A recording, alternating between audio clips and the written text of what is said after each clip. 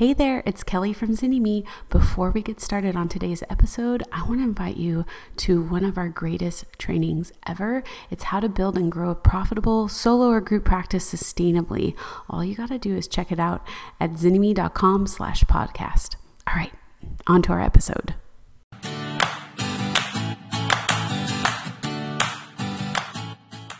Welcome to the Starting a Private Practice podcast. We're diving into step 4. How do you actually get paid in private practice? This episode is all about finances. We are going to do some deep diving today, so buckle up and let's get started. And maybe get a pen and paper. Yes. For sure. All right. Well, let's talk about finances. Everyone's favorite topic, right? When you're starting a private practice, what do I charge? How is this going to work? Can I leave my job? I mean, there's so much that comes up around this. I think for a lot of people, it doesn't even start with how much do I charge. It's how do I get on insurance panels? Or what are other people charging? Mm-hmm. What can I charge? Not what should I charge or what do I charge? It's what can I charge? What's happening. So the first things we do is we look to others to determine what's happening in our money situation. Well, and if we go back to step 1, when we talked about vision, did any of you listening create a vision that is a replication of what you already have, whether it be in your government job, your nonprofit kind of job? You want to be creating something new, and to go straight into insurance and all these questions, like you're saying, Miranda, is usually not holding to the vision of what do I want for myself? Like, what do I truly desire? Because I don't think a lot of us desire to replicate what we have in the nonprofit world, and doing it different. So having that vision inform the finances is just so important to go back to that.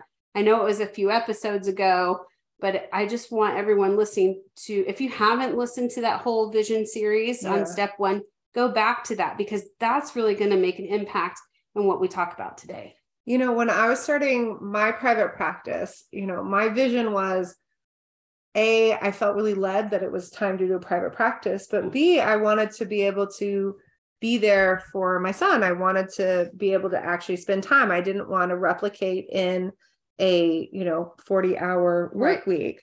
And honestly, I had never worked directly with insurance. I had worked within grants. So I had some kind of sense of something, but the paperwork requirements had been like sort of relatively hidden from me. Even when I worked at the psychiatric hospital, I wasn't part of like quality review. So usually my notes kind of passed the mark. So it just wasn't kind of I didn't really know how any of that worked.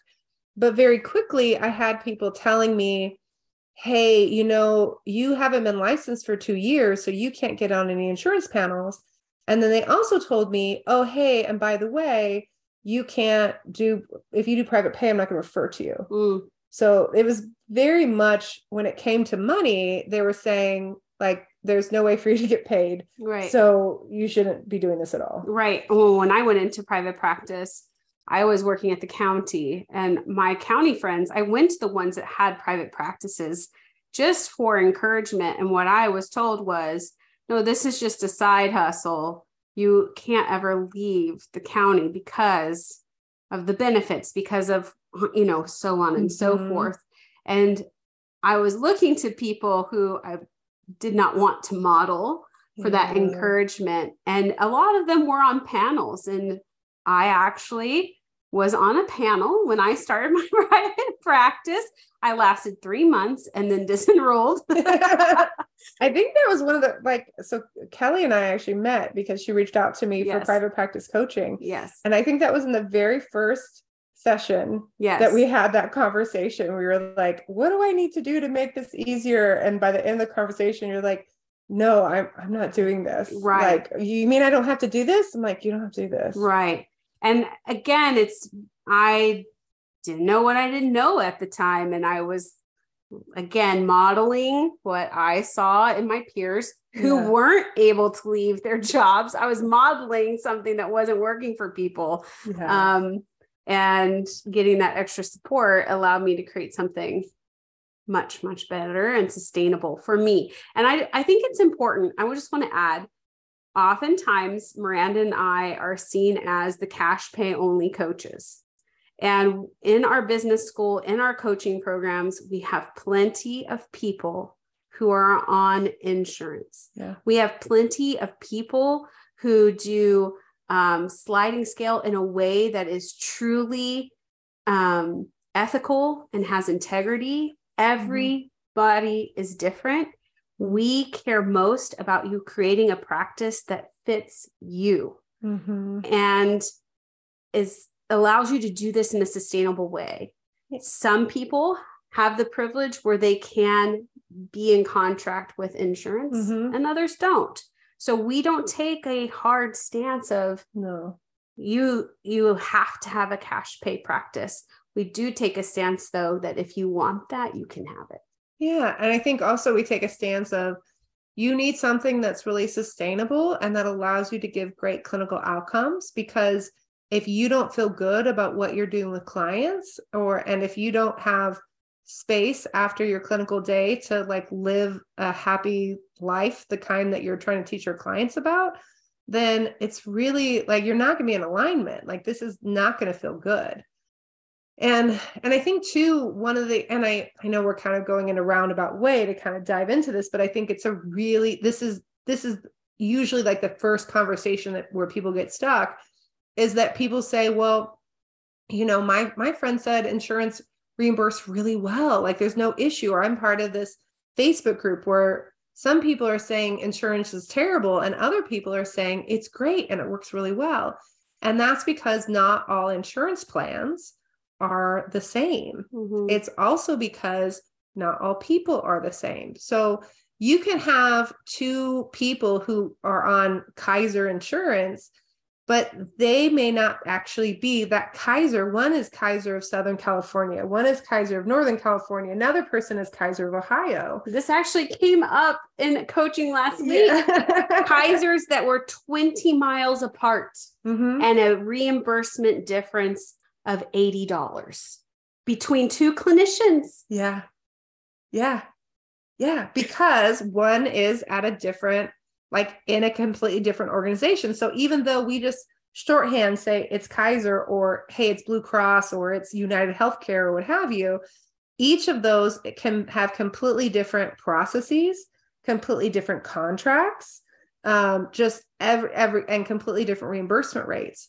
And I think what's interesting is a lot of times when you're going down this path of insurance, they won't actually tell you what the reimbursement rates are. They'll say that once you've been accepted onto the panel, then you'll get a fee schedule of what's usual and customary. And which is kind of interesting, because when we hear the words usual and customary, I kind of think like, oh, there's like a standard fee, right? Like there's like a standard thing that makes sense, that's made up. And in fact, I've even heard people say, oh no, there's a website that only allows insurances to charge a usual and customary fee, it's true in a couple of states, in a couple of narrow situations, but most of the time that's not true. So we end up with all these weird things that get passed along, but again, neither here nor there. You can end up with, right, a situation like Kelly's saying, where it's like, 20 miles apart is an $80 difference. Sometimes too, like I've seen it a lot where in LA, somebody's getting reimbursed $68 a session and the cost of living is insane. And then in Ohio, they're getting reimbursed $124 and the cost of living, a 3-bedroom house is $250,000. And you're looking and going, well, wait, how did they come up with these numbers? They develop the numbers usually based on how many people will say yes to it, how many therapists are available, and like what they have access to.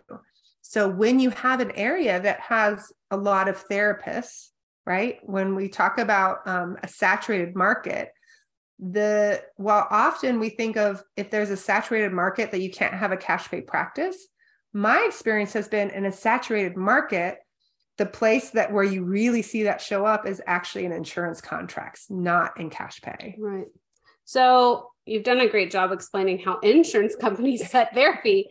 I think it's good for us to start talking about what does it mean to have a financial plan that is sustainable when you're starting a practice, and then how you develop a fee out of that. Yeah. We teach from the perspective of a sustainable financial plan means that you can cover time off. If something were to happen to you and you were to get sick, or there would be a change in your family situation or a stressor, that you would be able to take time away from your work and still be okay, that you have savings for a retirement. So many clinicians come to us in their 60s without any retirement. You know, we want you to be able to, if that's important to you, to have retirement, to have savings for disasters. We've had many clinicians go through natural disasters, all kinds of things, but be able to manage that. A fee that allows you to pay for your expenses, allows you to do continuing education as is best for you. And that also pays taxes. I know we don't like to plan for that, but we need to put that aside too, so that there's no stress, that there is ease, right? So we're not just, what do I just do to get by and cover my basic costs? You know, we see this sometimes when clinicians are starting, they are like haggling over a percentage. Well, it's like 2.9% versus 2.7%, or like this is only doing 10% of transaction versus 35 cents. And we're like, that's not the point. No, when you get down to that, because you're just trying so much to make yourself as affordable as possible.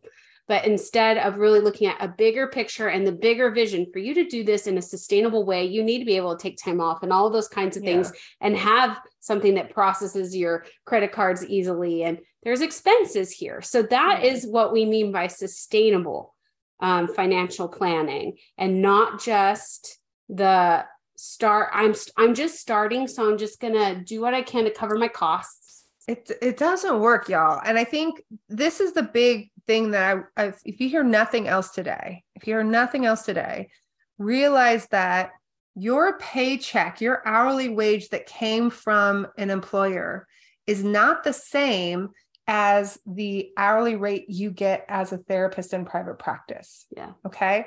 So I think if we can even break that down for you, I think that would be really helpful. And then we have a whole training on like how to set fees. It's free. Like you can go and check it out. You can even get a CE for it, which is pretty rad.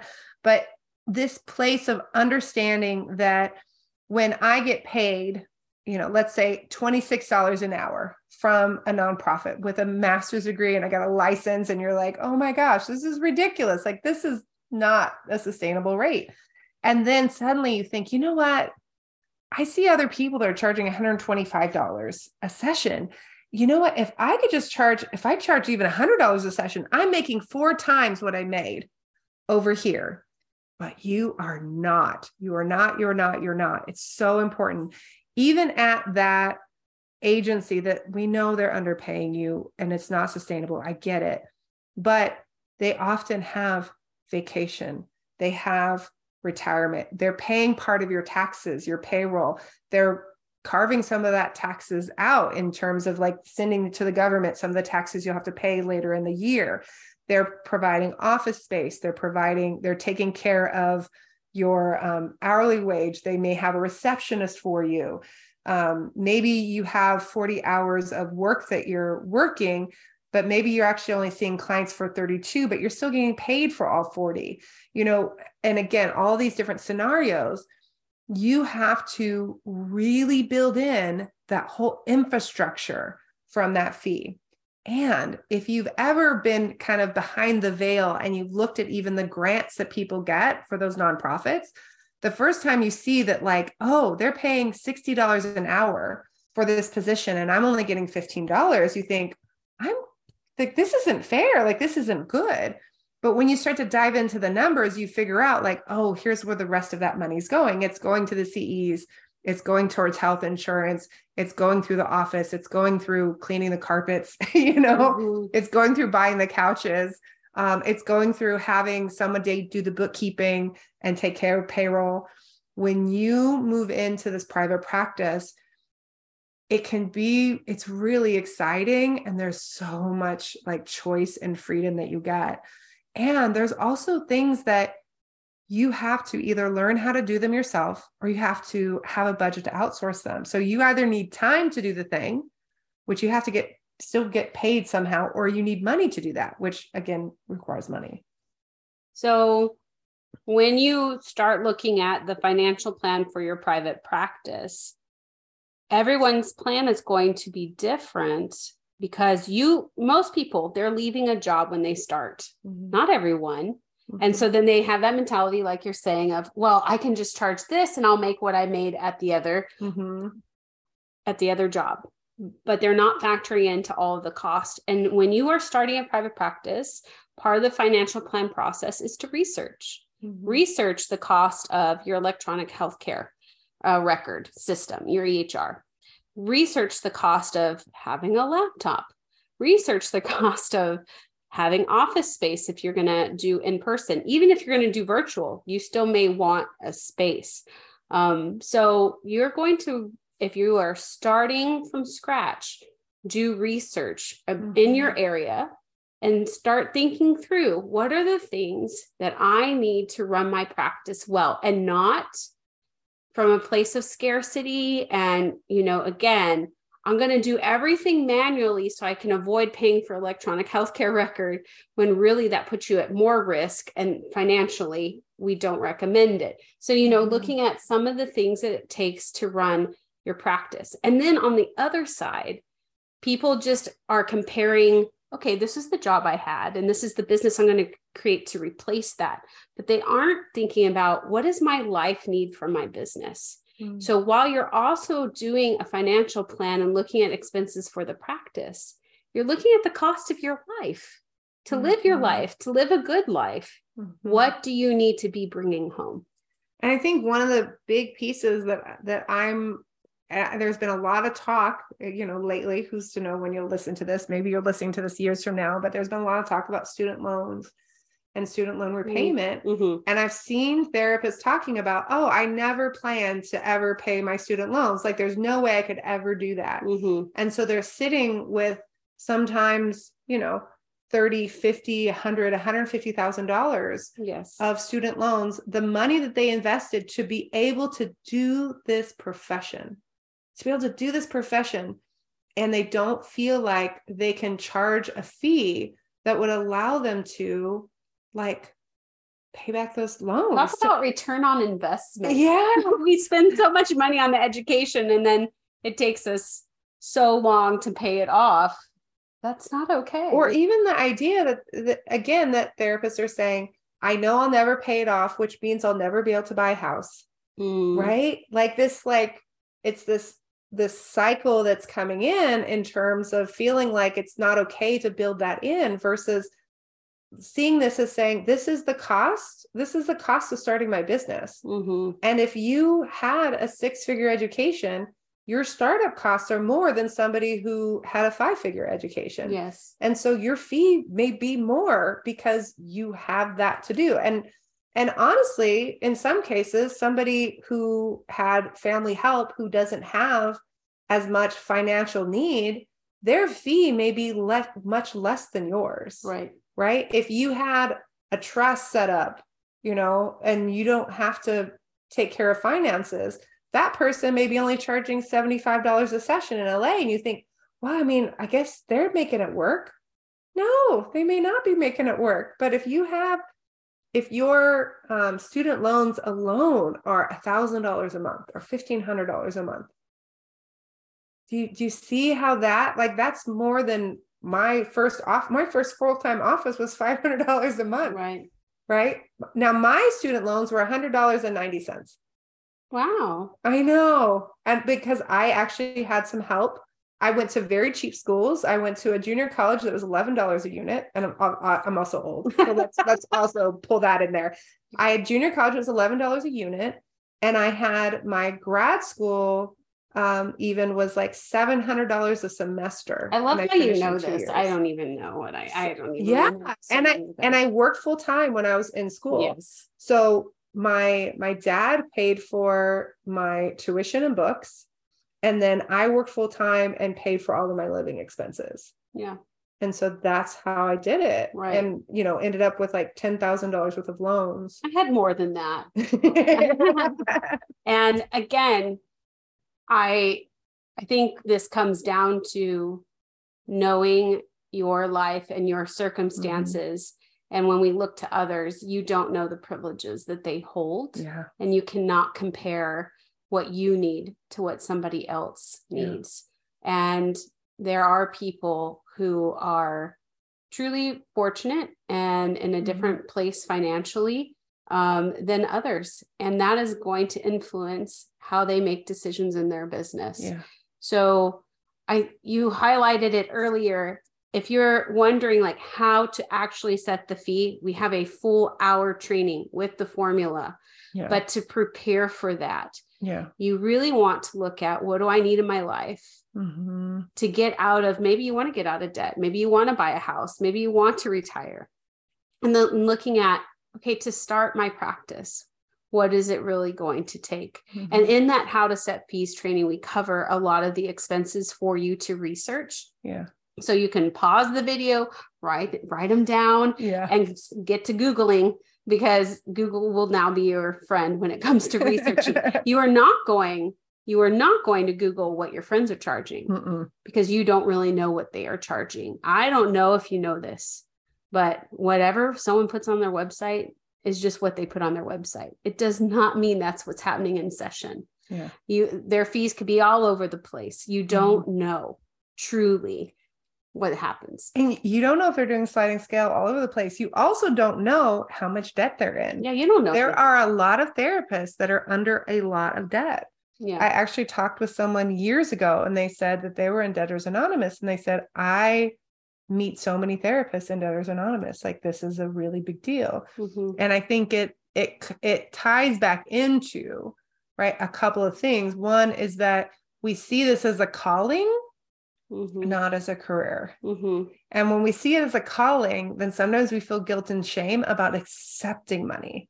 Yes. And about like accepting that that money is something that's needed. Now, I think this is one of the things we could really dive into today is, can you start to see money as not money and not indicative of your value as a human, but can we see money as a resource? We brought Jaquette Timmons into business school to talk about money and intersectionality. And I think it's I just want to highlight it here. One of the things she talked about is this whole idea of like, your fee does not convey your value. That is what happened in slavery, right? We put a price on human beings. Mm-hmm. And if we continue to do that, we continue to perpetuate that slavery and enslaving people. We enslave ourselves. You are more than your fee. Your fee is the number that allows you to do your work well, that allows you to live your life. It does not speak to if you are a good, worthy person or any of that. And it was really powerful when she talked about it. We have a recording of that training in business school. And I think it resonated with a lot of people we've been taught for so long of, oh, I'm just starting.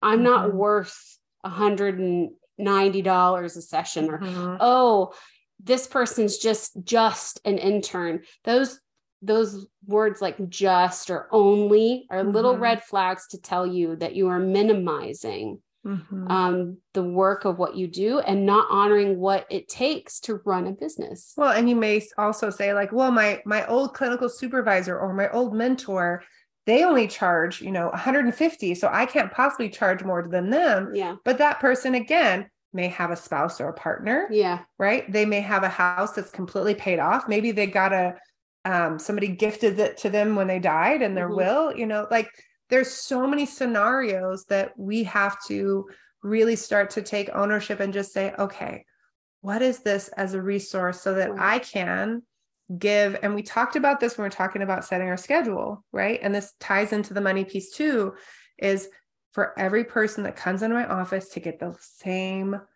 person, the same level of energy, the same level of intention, of attention, that I have time to be able to return a phone call, that I have the training, that I can easily get consultation if I need it, that I'm not stressed about finances. You know, nobody's trying to serve me with like, you know, papers for what is that called when they bankruptcy or something? I don't know. Like people are trying to serve you in the middle of a session because your finances aren't taken care of, or you're worried about not having a place to live. You know, these are real issues that real therapists are dealing with in private practice out in the world. And it's not okay. I've talked with many therapists who have had their homes foreclosed on because they were so focused on being there for other people, and they didn't honor the resource that they needed. And again, these resources, this is how you eat. This is how you have water. This is how we have heat or air, depending on where you live. You know, some of these things are not, if you live in Arizona, air conditioning is not a luxury, it's a necessity, right? If you live in Wyoming, heat is not a luxury, it is a necessity. So what are all these necessities, things that you really need to be able to just be present for your clients? So we'll talk about like the general, what the math looks like today, but I really highly encourage you to go listen to the free training when you can actually like write it down and do the math, because you might be going on a run, you might be listening in the car. Like I know that these are big places people like to listen to podcasts. So we'll give a brief overview, but highly encourage you to sit down and do the math. So again, your work is priceless. Healing generational trauma, can't put a price on that, but you can put a price on the service that you provide so that you can have a sustainable practice from the start. You do not need to wait. So you've been doing this for 10 years, 20 years, whatever. So you're first going to look at that schedule that we had set a step or two ago. We talked about the ideal schedule. How many clients can you see week to week and feel really good about the work that you're doing, and that they get the same therapist, right? That one person doesn't get the awake therapist, the other one gets the end of the week, tired, ragged therapist. No, instead they get the same kind of attunement from you. So whatever that is, again, not replicating what we think it should be or what we had in our other positions. Some of you are healing from burnout, starting your private practice, and what you can take on and do well is going to be drastically different than what you've been doing. Yeah. The second thing that we're going to be diving into is how many weeks are you going to be working per year? Now, this makes room for vacation. This makes room for trainings. If you want to be diving into CEUs or other certifications, this takes room for, do you live in a place where it snows and there's snow weeks or snow days, or you live in a place where there's hurricanes, where often these things happen? Let's not see these things that are regular occurrences as reasons why you quote unquote don't get paid. Let's build this into your process. And again, do you need to take time off? Do you have an ill kid or an ill parent? Like, let's be really honest about how many weeks per year that you can work. Right. And we recommend to start at least 4 to 6 minimum that you plan on, not the US 2 weeks off per year. No, we're not doing that. Again, we're not replicating what we had before. And then finally, we're going to look at what that gross income is that you need to be taking out. Now, a lot of us, when we're starting out, we don't understand the difference between gross income and take-home income, or gross and profit. So gross income is the full amount of money you bring in before expenses, before taxes, before paying yourself, right? So this number actually can look really large.